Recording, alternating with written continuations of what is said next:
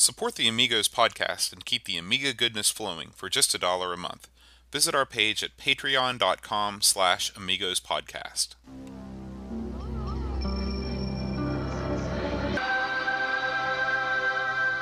Amiga, the first personal computer that gives you a creative edge.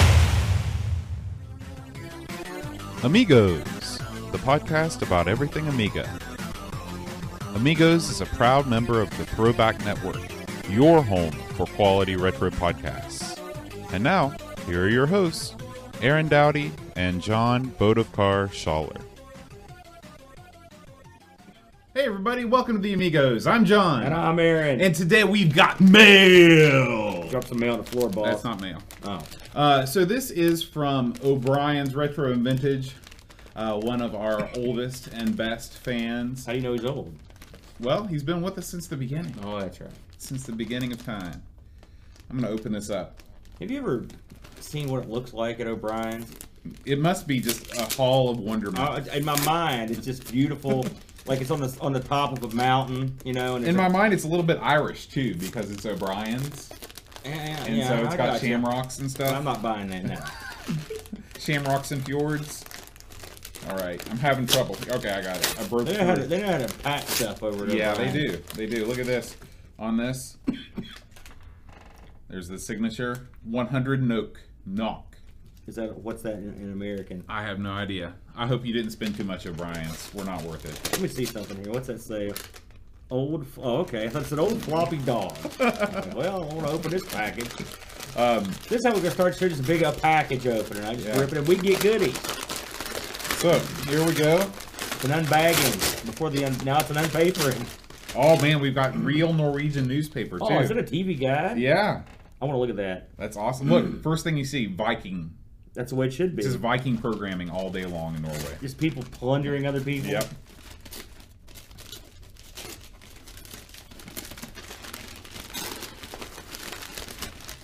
All right. Let me see that newspaper. Yeah, let's inspect the newspaper first.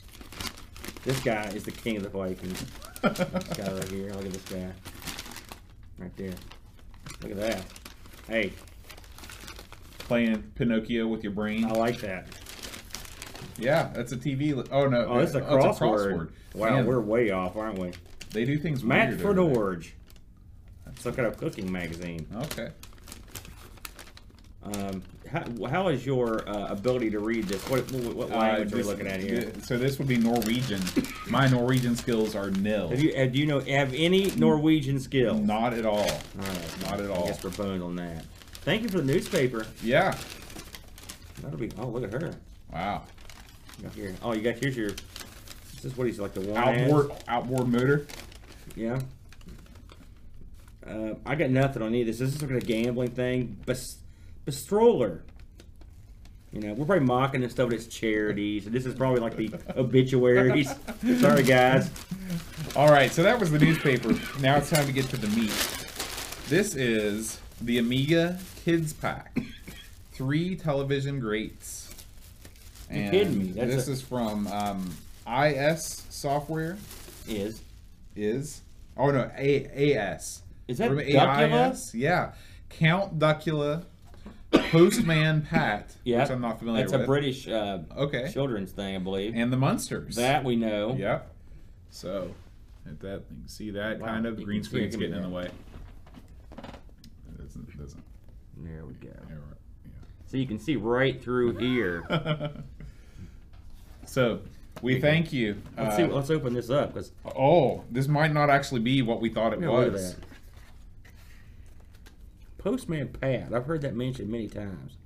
Look, all models, including the 1200 and 600. I wonder what this was. It was a. What do you mean? Oh, it was. I think there were 3 games. Those Have were you the heard of 3 these games? No, but EU only. I love it. All right, so we're moving on now. We've got a brochure for Amiga Future, and so this is just talking about the magazine. So it's got German and English. Good mag. Great mag.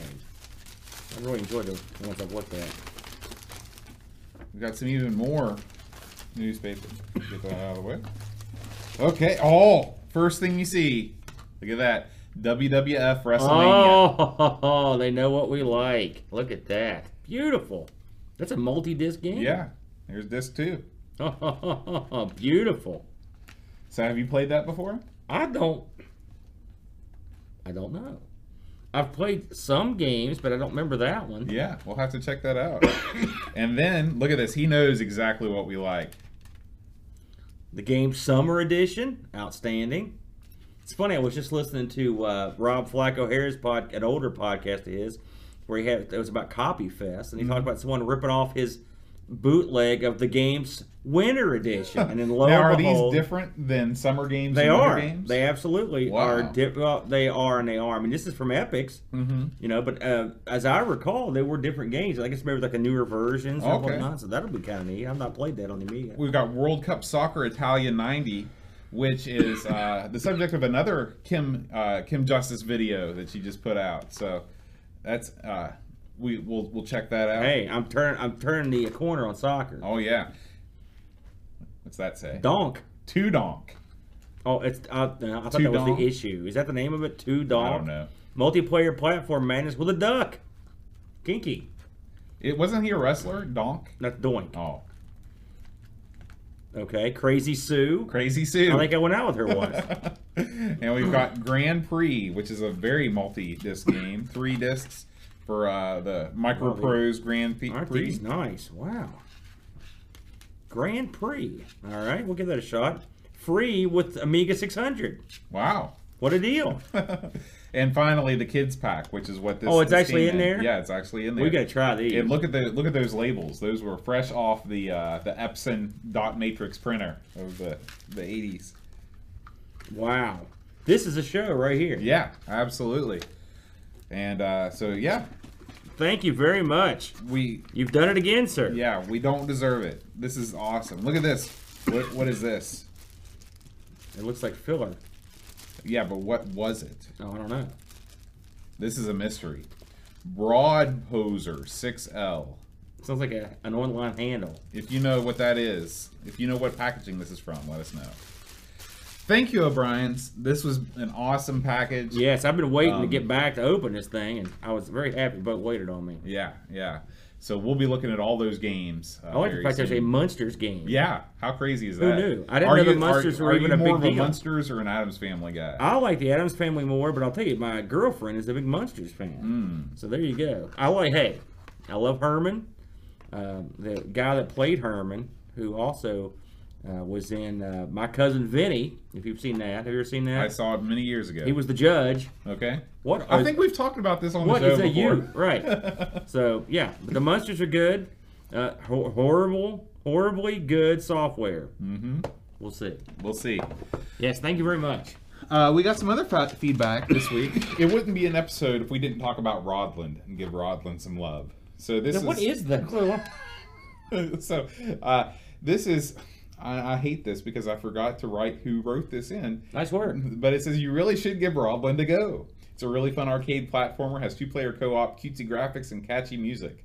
Nothing like bashing some monsters with your magical rod.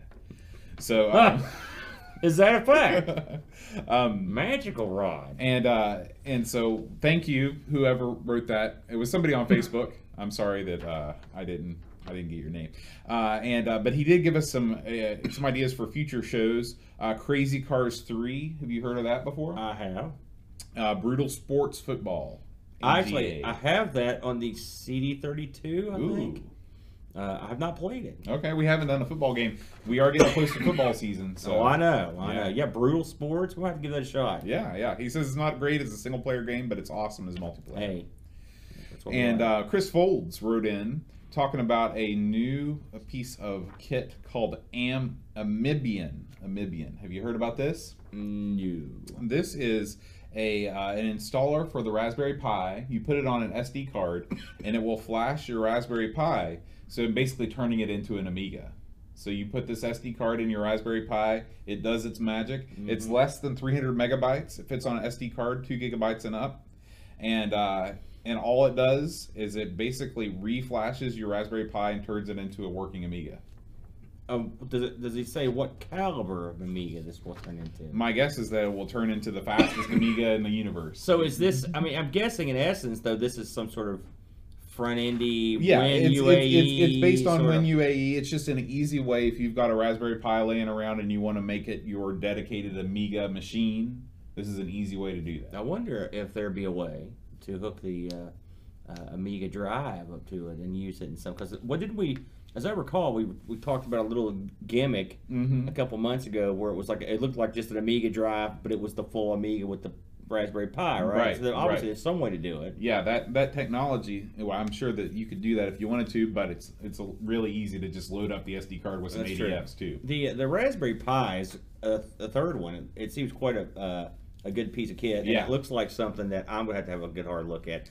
I've been waiting for these things to mature a little bit for arcade emulation purposes, to rid myself of the pain in the butt that is maintaining a computer in one of these things.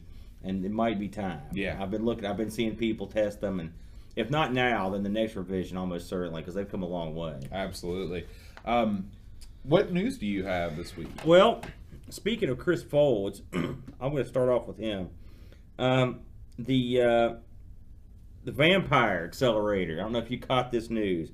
I got back from vacation, and today was the first day I got to really look around. And sure enough, Chris sent me a note, or I posted a note, and he said it was my lucky day, no kidding. The Vampire, it will be out for the 500, the 2000, and the 12,000. Wow. They, according to what I was reading here, that by Christmas, they will have a 12. The world will see a vampire for the 12,000. The 12,000, huh? 1,200. Well, it's a 12,000 when you put the vampire in it. That's true. It's a and adds an extra 12,000. zero. That's the official function. Think about this. Our little beat. I'm looking at it right now across the expanse of the boat studios here. That at the old beat down Amiga 500. That thing could have more jack than it could ever possibly have thought it could ever have. That's true. If we were to somehow obtain one of these vampire cards and stick in there, it's awesome. It's glorious. The thought that you could have AGA graphics on a 500 or a 2000, plus all that extra processing power and all the bonus things that come with it. I wonder if adding a vampire card to a 500 versus adding a vampire card to a 1200, if they essentially become the same machine at that point. I thought that myself. It seems like the answer would be yes, I think. I don't see why I don't know exactly how the Vampire uses the onboard hardware. I mean, obviously it's still used in some, but I don't know how much of it plays into this overall speed. I'm guessing very little, considering what the speeds these things are cranking out at. I can't imagine how this, 7.14 megahertz proc's gonna do. I mean, this thing's boiling a lot faster than that. So I don't know. I'm going to find out, and I'm telling you, I will beg, borrow, and steal to get one of these early adopter 1200 vampires. It's going in the machine. Yeah, And if I can get Dime 1 together, we're going to get one for the beater over there. That'll eliminate that crazy rig we got anyway. We can take all that. oh yeah, because can you do video out from the vampire? Absolutely. Oh yeah. It's got HDMI, and that would be sweet. Yeah. But one thing these guys do, I don't know what they're selling for. It's funny, I never really checked on the price of these things.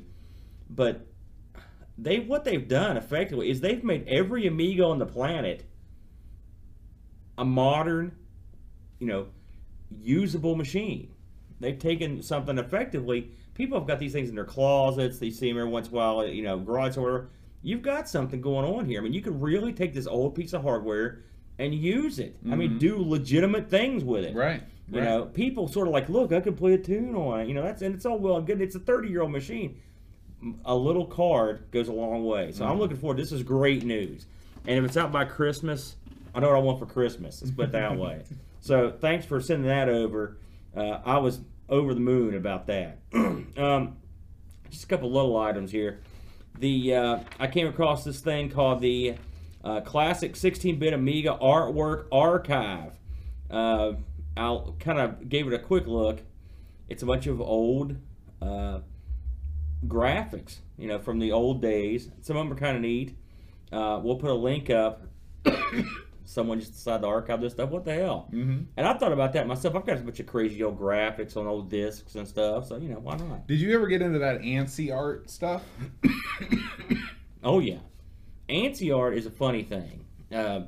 It's funny on Flack's show, if you ever listen to him, he made an ANSI art picture frame. With a Raspberry Pi? Yeah. And I thought that was very clever. But ANSI art is something you probably hate. It's ugly, blocky art. Mm-hmm. But in the BBS days, it's the only art we had. It was the only art you saw online. Now, is it like pixel art? Like, you look at like a classic game and it's all pixels? Or is No. it? Okay. Have you ever seen a picture made up of characters on a keyboard? Yeah, like Okay. ASCII. That's ASCII. Right. Is ASCII and ANSI, what is different? Well, ANSI is the step past that, Okay. but before legitimate graphics. Picture like a block, right? They would use these blocks, and you could like have parts of a block, and that's how they would make the art. And sometimes they would have character mixed in or two. It was easy to transmit this stuff. It was low. It was low bandwidth. It was small, tiny stuff, and so. This was what BBSs used. And some BBSs never used a bit of it. And some BBSs were very elaborate. And this stuff would even be animated to a certain degree. A lot of it would flash.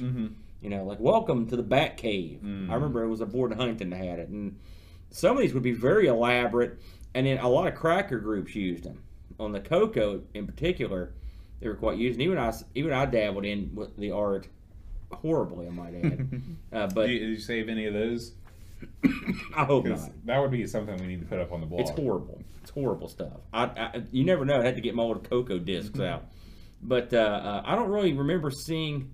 I mean, by the time I was on the Amiga, the BBSs were still around, but not that big a deal. And they got to a point where they kind of progressed past ANSI to like there was another generation that was a little bit better.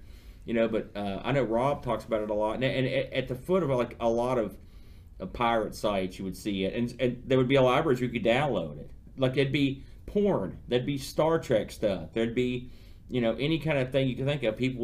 Some people were tremendously good at using this primitive blocky stuff to make some stuff that with depth, and it looked really good. So if you ever get bored, I know there's plenty of places out there you can see it. But by today's standards, it's god awful, god awful. But some people were very good at using that medium. I mean, there's a certain artistic quality to it that is gone. And no one's making it now. I don't figure. Well, and I think that's something that because DPaint, something like DPaint, you could create something that was so much better, but it just the Amiga had so little market penetration that nobody was using DPaint relatively, right? There were other programs you could make art on a PC. It's just a matter of you got to remember. I remember downloading pictures from a BBS, and it would be like one line at a time, going about that quick, and that was like 2,400 baud. So you can imagine you logging onto a BBS, you're not going to sit there for 20 minutes or 15 minutes or even 5 minutes wait for this picture to download. These things would be like bam, bam, bam. So the ANSI files would just the speed was the there weren't even files, really. It was just like. Transmitting this was just like transmitting text. Okay. And that's why people used ANSI graphics. That makes sense. Yeah. So, but anyway, that's kind of a neat thing. If you'll check it out. Excuse me. This is a little dated, but I noticed that over on the Retro Hour, they had Jim Sachs on there, the Cinemaware. One of the we've talked about him in everything, or Jim Sachs, however you pronounce his name. I haven't listened to the interview yet, but boy, this is a guy. I don't think I've ever heard anything from him.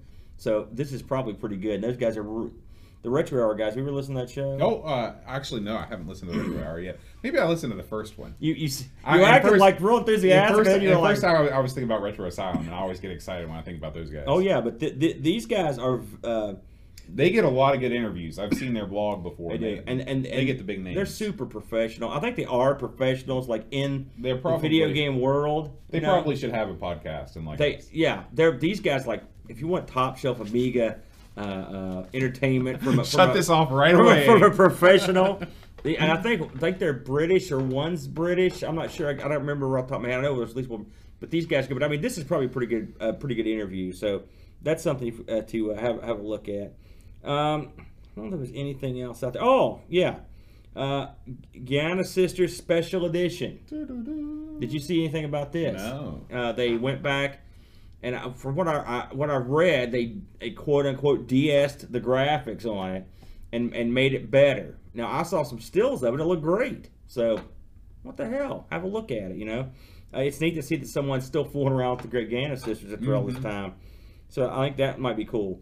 Another thing over at what's our Indie Retro News? Yep. I saw that someone else had once again put together another one of these compilation discs. I love reporting on them. Hey, if you get a CD32, I know when I got mine, I was like, okay, what do I do with this? Well, what you do with it is you download these compilation discs, you know. And if you don't have a proper Amiga and you want to play games, these things are like a godsend. Now, can you just burn just a regular Absolutely. CD? Burn it right off. Yeah, I've burned a bunch of stuff for mine. Anyway, someone's put together a big Fighters CD. It's got the Body Blows on. It's got Mortal Kombat's on it. It's got the what's it called? Paw Fighters, whatever it's called. The Animal Brutal Paws of Furry. That's on there. So hey, that's great if you're into that sort of thing, and you really want to subject yourself to some of the Amiga fighters. Hey, I like them a lot more than him. So I would give him a shot. I don't know Street Fighter's on there, which is funny. Wow. I looked over the logos and I didn't see it, but I was so small. I was like, I can't tell what's on this thing. So maybe Street Fighter. I don't know. But if Street Fighter's on it, do not play it under any circumstances. That was no good. Yeah, I'll say not good. I think that is all I've got that came out this week that I have to talk about. You got anything else? So Will Williams posted again. He posted a guide to getting your Amiga on a contemporary BBS. Oh yeah, I did see that. I didn't know if we talked about that. No, that came out. Yeah, this is a new one. I love it. I love that so much. Yeah, it's amazing that people are still out there running BBSs. I heard from a guy on Twitter that it was his BBS that Will connected to. So awesome! I love that stuff's still going on. We need to follow suit. We got the means and the ways to get the old junker on with the modem we've got. So we should try to follow his guide and film that sometime. Yeah, that should be hilarious. Yeah. Dreamcatcher, of course, has been writing. Man, I think he wrote probably the best thing he's ever written. Have you read his Turrican article? I read. The funny thing is, I thought you were going to talk about his video game sales figures article. Well, we can talk about it all. I read that today when I was putting stuff up in my Google Plus account, and I'm telling you, man, getting sales report numbers it's hard. I couldn't find jack squat. And he's got a pretty goodly sum of these, and he's got sources. And I was very impressed. And the Turrican one, I just looked at it to put it up, and it looks like, what did you talk about, were the inspirations? Yeah, and I put inspirations in quotes. So that was the way that he lines up the art, side by side. And I saw some of the covers and stuff, and there was no doubt that these had been worked. This was a hell of a lot of work went into that thing. Yeah. I told him he needs to send that into Retro Gamer because those guys are absolute. Yeah. I mean, Dreamcatcher is a stud, and Will stuff. I mean, it's great. Yeah. And where are you going to see it? Right. How's this on our site? We don't know. So those guys should be doing the show. If you haven't been there, go over to AmigosPodcast.com and give this stuff a good read because it's great. It's outstanding stuff. He also posted an article about how nostalgia is good for you. That one I did read. I got a hearty ho out of that. So it's two guys that host an Amiga podcast. It's great. We concur. Well, that's it for the site updates this week. What do you say we dive right into the Prince of Persia? Beautiful, beautiful.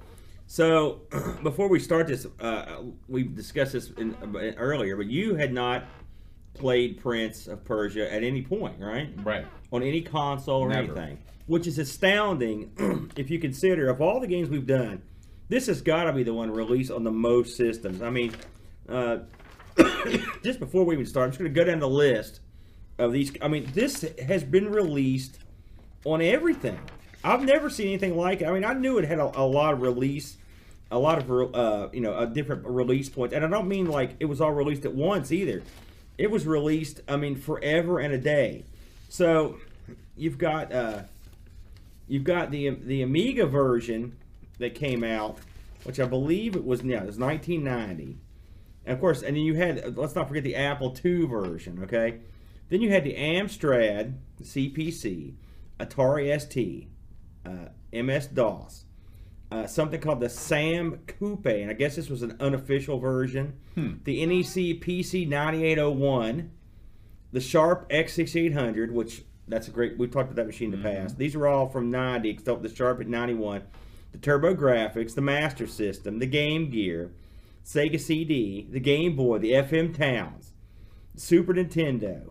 You'd be better off saying which systems it wasn't ported. Oh to. yeah, you're right. I don't know what the heck. I can't prenounce whatever that is. The NES, the Mac, the Genesis, the Game Boy Color in '99. By the way, on that one. Right. I remember that. The iOS has two different versions. It was called the Classic, then it was called the Retro, then it was replaced and called the Classic. The 3DS has a version. The Wii, unofficial ports on the Enterprise 128. I don't know what that even is, do you? The Electronica... It's like a mainframe. The Electronica BK001M. What the hell is that? The ATM Turbo. That version gives you 5. Yeah. The ZX Spectrum, the TI. The TI. In 2003, someone ported it over. Now, the funny thing about this is the Commodore 64, I remember we've talked about this in the past before we even started the show, that the C64 never had a version of Prince of Persia. Someone ported it over in like 2011 or 12, and I was looking at their diary on it. You know, they poured it right over. It looks good. Linux. There's a version of this thing out for the Roku streaming box. The Roku has a version of this game. So that is a ludicrous amount of systems. And keep in mind, this is all the original Prince of Persia. This is not counting any of the rebirth from the the 2000s, any of that. No, it's none of those things. So it was out in 1990 on the Amiga, 1 disc. Well, that's pretty impressive. In the UK, it was released by Domark. Oh yeah, Domark. Now, have we done any of Domark's stuff? I know we have. We've done at least one Domark game. That's very familiar to me. Isn't Lionheart a Domark game? No. Domark did. Here's some games I wrote down that they did. They did Pit Fighter. Okay. Remember Pit Fighter? Oh, We haven't yeah. done Pit Fighter, I don't think. RBI 2. Interesting. They did Hard Driving 1, 2, Racing Driving, Stun Runner. They did the Star Wars games, the Star Wars, Empire Strikes Back, Jedi. They did a bunch of James Bond games, which I thought was weird. And so I looked into Domark, because it's one of those companies you don't hear much about, Yeah. right? I don't know why it sounds so familiar. Well, the funny thing about Domark, I was just reading some history on it. It started in '83, and these two guys were talking about themselves about how crappy distribution of games was. They were like, screw it, we don't know jack squat about games. Let's just start our own company. So they got a bunch of stockholders together, and they started doing their own thing. And the first game they released was this wacky game, and this is a game. It's called I think it was called like Miracle or something like that. But the gimmick was they offered a £25,000 prize to the first person to completely solve the game. I looked around to see if I could find out anything about who won this, and I couldn't. Nobody won. They secured licenses for Trivial Pursuit, James Bond, Star Wars, and then they'd have other people do them. And then eventually, they developed their own in-house development crew. So for a long time, they were just publishing stuff, but now they did. They also had a Mac programming team called the Domain, which I never heard of, but they did have another crew called the Kremlin, which I had heard of them, so I don't know what they did, but I've heard of them. So here's the wacky thing. In 90, they changed their name, and then in 95, they were still around. They got acquired by EDOS, Really? the Tomb Raider crew, along with a bunch of other people. They were involved in that big scoop up of teams that happened over in the UK at that point, and so they all became IDOS employees, and a lot of those guys are still in the industry, and some of them are still working for whatever IDOS ended up becoming. I thought that was pretty wacky. That's funny. It all started with Domark. Yeah. Now the game was a Broderbund game. Broderbund. I've always wondered what the hell was up with their name. Have we ever talked about their name? What it is? No. Because it's got the. It's got the umlaut or the accent something. So I looked this up. Okay. The company's name comes from the African word Broderbond, spelled a little differently, which loosely translates into Association of Brothers. Okay. Nice. Is it Afrikaans like Dutch? Afrikaans. Yeah. Okay. So that's like Dutch. Dutch. Yeah. And then, but here's the wacky thing. In order to distance themselves from a South American white supremacist group Right. that shared the same name, they put the Scandinavian O in there, Oh, clever. which is wacky, right? They were around, I mean, they've been around for a long time. Some of my favorite games are Brother Bun games. Um, Old IBM games. Yeah, they did. They've done a bunch of different games, including the Where in the World's Carmen Sandiego's, which those made a lot of money. I'm guessing they're probably still around in some capacity. Yeah. To be honest with you, they did Load Runner. They did Myst. That made tons. They of could have money. done Myst and retired. Yeah. They also did Radle Bungling Bay, which was Will Wright's first big gig. Right. So these guys, and they did a ton of games. On the Amiga, they did, they were behind some stuff. They did Joan of Arc, which I don't think we ever played there, talked about it. They did a game we've probably mentioned before called Shuttlecock Cafe, which was a pretty big game on the C64. I've never played the Amiga version of it. Shuttlecock Cafe is a Yeah. badminton game? I think if it's the one I'm thinking of, it's been a long since I saw it. I played it on C64 at my buddy's house one time. I know it was popular. They did the Carmen Sandiego's on the Amiga, and they did Wings of Fury, which I have played that. Have you played the Scoop before? The Scoop? Yeah. No, I don't have. So Never played. I think this was a Brother Bun game where it's a kind of Scum Engine like thing, and you're walking around trying to solve a mystery.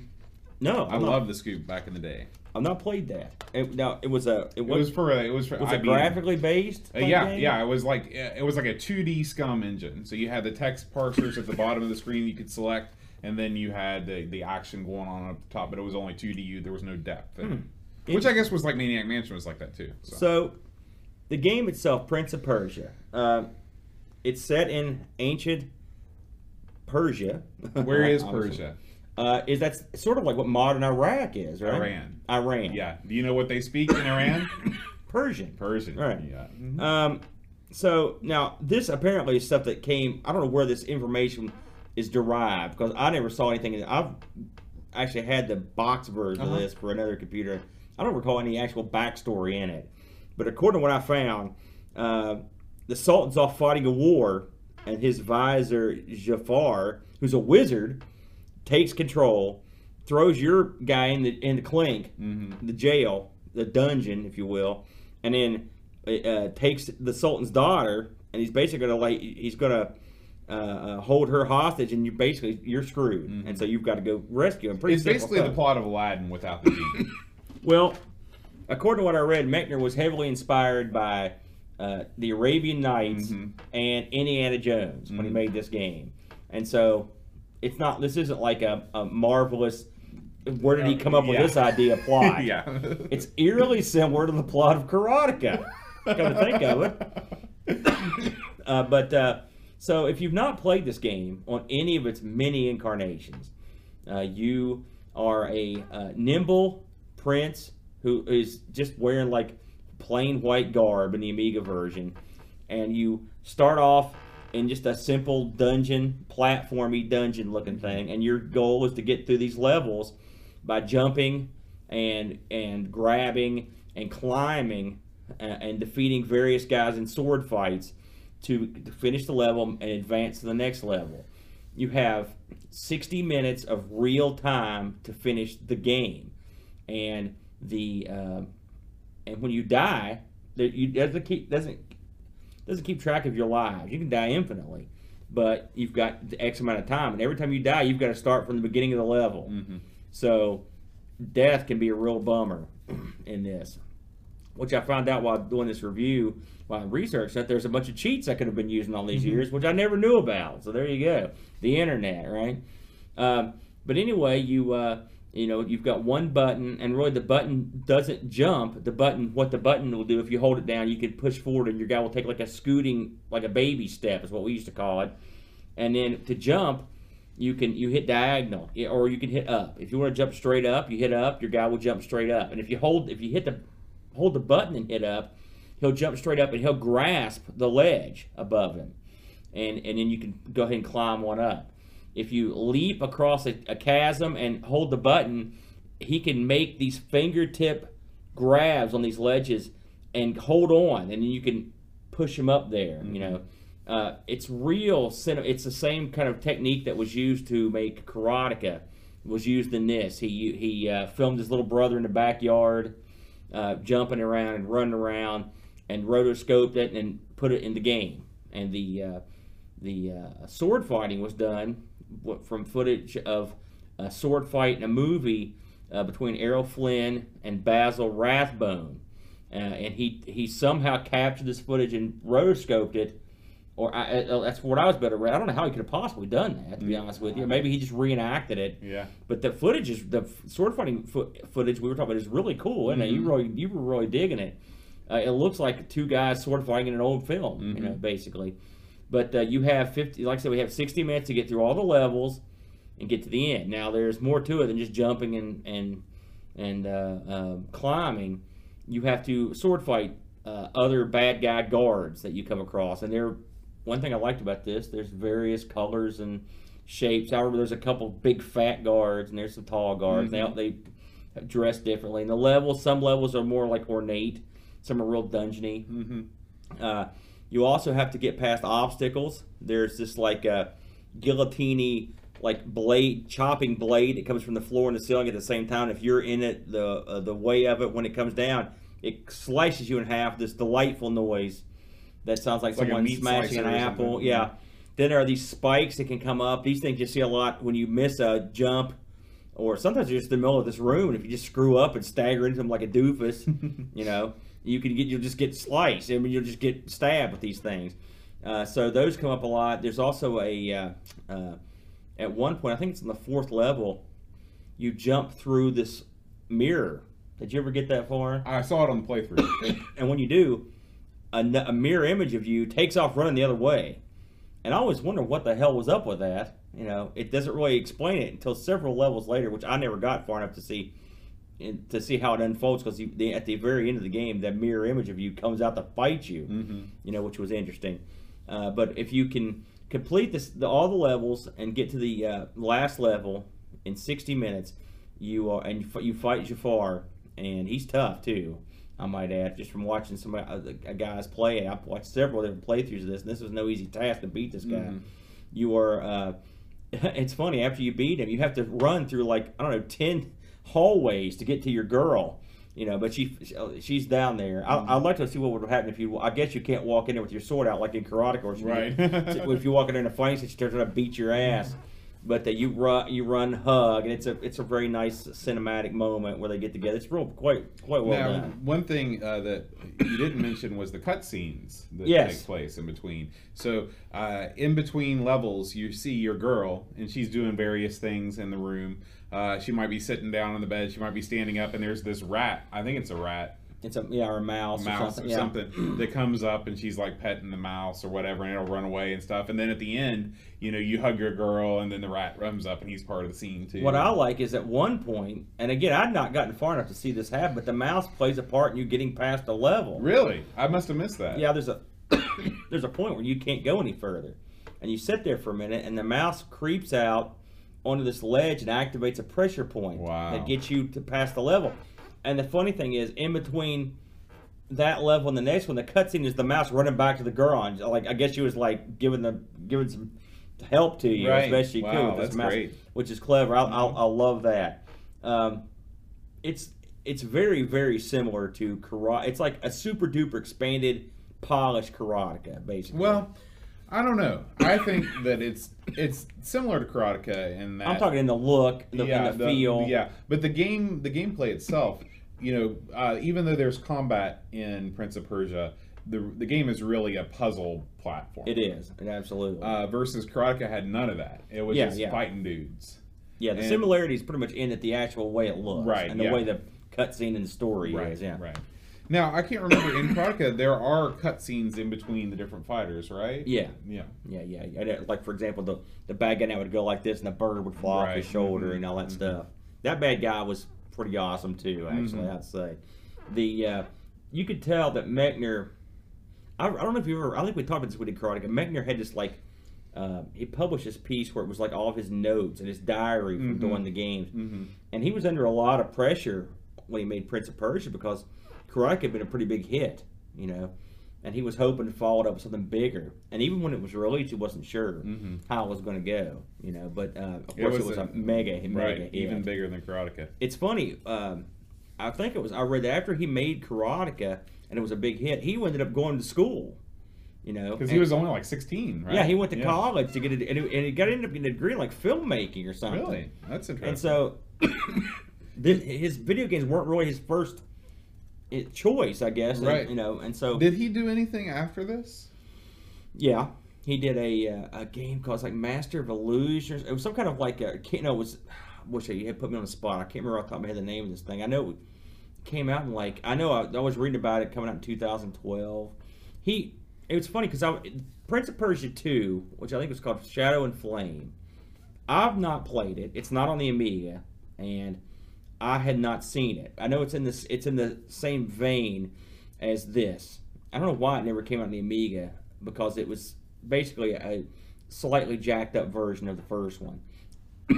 But I read some of his production notes on it. And what he had done is he'd written a Bible as to what he wanted the game to be like, with pictures. He's quite an artist, and he would sketch out traps and whatnot. And he wrote this Bible, and they sent this thing to a team to make the game using existing, I guess, rotoscope stuff and graphics from the old one that they were going to tweak. And he said, to his surprise, they made the game exactly like his Bible. Exactly. Because he didn't expect it, because usually turn these in and they just do what they want. Now, I didn't read whether he was happy that they'd done this or not. And I've not, apparently, I kept reading that Prince of Persia 2 was successful. But have you ever seen a box of it or ever played it or even heard of it? No. Neither had I. Yeah, that's weird. I vaguely recall it coming out back when I, in the old days. But again, it didn't come on the Amiga, so and at that point I was, I wonder if he maintained any of the name rights or anything like that. So when absolutely. So he made bank. He owns the Prince of Persia property. Okay. Smart man. Yeah. So he even helped write the screenplay for like the movie, the first movie, and I think he had a hand in the third to a certain degree. The second one. Not the movie, but the remakes. He actually worked on the movies too. But when they came out on the PlayStation, the PlayStation 2, when they did the Sands of Time and all those games, like I said, he had a hand in the first one and the third one. And then when the movie came out, he had a hand in the movie. I don't know to what degree. I don't know if he got just an associate producer's credit, but I mean he had some involvement because he went on set and I read some stuff where he talked about it. Mechner's a real good writer, and he keeps pretty good notes. And so if you go, he's got a book you can get on like Amazon, and he's got a bunch of like free stuff on his webpage, and it's really interesting to look through it. I mean, this guy, you can see his whole mindset. It's real interesting. But he said I remember when the Prince of Persia series came out, the modern version. The first one was very popular, and I played it, and I was like, man, this is pretty good. I was surprised how good it was. Because it had been an attempt to make a 3D Prince of Persia, and I didn't like it that much. And so this was a much better attempt, right? Then the second one came out, and it was really dark and a lot more violent. He didn't have a hand in that, and he said he wasn't pleased by that one. So... and I think he made it's funny because I think it was the Prince of Persia that ran into some controversy in England when it came out, the movie, because apparently the movie poster was so scary that it frightened children in the subway in England or something like that. Do you recall hearing that story? No, I have not heard that. So they had to withdraw some of the movie posters from public signage. I only had a little time with those newer games.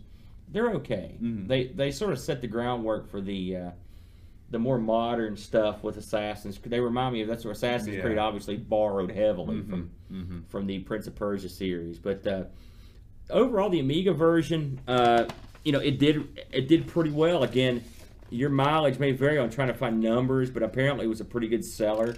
Obviously it got ported to everything, so they did pretty well. It did well. It did well in the magazines of the day. Most of the scores are in the 80s. There's a few 70s, but most between the 80s. There's a few 90s. So a B plus player at the time. So pretty good. The eBay action on this thing is actually interesting. I was sort of surprised by it. I found one copy in the U.S. boxed. There were no discs at all for sale in the U.S. None. Interesting. Especially for a one-disc game. Yeah. The box copy right now was going for $92 shipped. No, that's a pretty hefty price tag for it.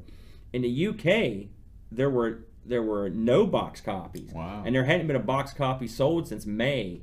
And there were discs that were out, but they were the sort of the cheap re-release discs. They weren't like the originals. They were going for about $13 US shipped, whatever that is in pounds. So that's nutty to me. A game that popular. So You'd think there'd be a lot more of those floating around. Absolutely. I can't explain it. I've seen Amiga box copies of it before. Boy, I wish I'd bought them. Yeah, And you live in large. The box versions, they're actually selling. Again, there hadn't been any sold right for a while, but they sold pretty well. So I guess it's a kind of an in-demand thing. Go figure. Yeah. Well, before we go, we have an opportunity, a once-in-a-lifetime opportunity, thanks to Dreamcatcher, who's apparently setting this thing up behind the scenes. Oh boy, what happened to our green Dreamcatcher's screen? behind the scenes back here. He's setting stuff up big time. No, it's not me. Our green screen just went totally crazy. I think it's because the sun went down, and so anyway. This is why there won't ever be Amigos the movie. Yes. One of many reasons. Anyway, Dreamcatcher's been talking to David Pleasance. Beautiful. And there's a chance that he might be able to be on the show. So if you have any questions, we're looking for kind of off-the-wall, not common questions that you might be curious about David Pleasance, inside baseball sort of things. Write in amigos@amigospodcast.com or leave a comment on this episode on the blog or on Facebook because we want to get this interview going. We want to ask him some questions that he really enjoys. So try and do that. Like I said, I don't know if or when this interview will take place, but we want to get that set up as soon as possible. That would be great. I'm dying. I've been wanting to talk to this guy for a while, so it'd be outstanding. Yeah. Well above our standards, that's for sure. Make sure that you like us on Facebook. Check us out on Twitter. We're on Google+. All those links are on amigospodcast.com. If you want to support us, you could go to patreon.com/amigospodcasts and find out how to do that. I'd like to thank our supporters. Paul Harrington, Lauren Giroux, Loggins, Jonas Rulo, Kilborn Barman, Tapes from the Crypt, Adam Bradley, Chris Folds, Will Williams, Daniel Bingston, O'Brien's Retro and Vintage. Thank you again, O'Brien's, for the lovely gift. Oh, yeah. Chad Halstead and Brent Dowdy. And if you decide to follow us on Patreon, we do a pre-show where we talk about whatever we feel like, mostly other non-Amiga games, pro wrestling, the Olympics this week. We also repeatedly adjust the green screen. Yeah, it's an amazing event. That paid off. So anyway, that's our show for this week. No. Next week, what are you going to do next week? Do you know? Can you remember? We're going to do Cthulhu. Well, it's Cthulhu's not actually in the title, though. Oh, you know what it is. It's the Hounds, the Shadows of the Hounds, the Lord of Waterdeep. The Shadow of the Hound. This is the Cthulhu game for the Amiga that O'Brien sent us Yes. last year for Christmas. I've been dying to dig into this We're thing finally so going to play hard. it. Aaron is a lore master when it comes to Cthulhu, or when it comes to H.P. Lovecraft. yeah, Robert Louis Stevenson, whatever his name is. I'm a big fan of Lovecraft, y'all. Yeah, and so we're going to do a deep dive into Lovecraftian lore and talk Yes. about the game. It's going to be a great time. Next week, I can't wait for our episode. It's going to be It's great. going to be a beauty. Yeah, I can't wait either. So until then, Adios.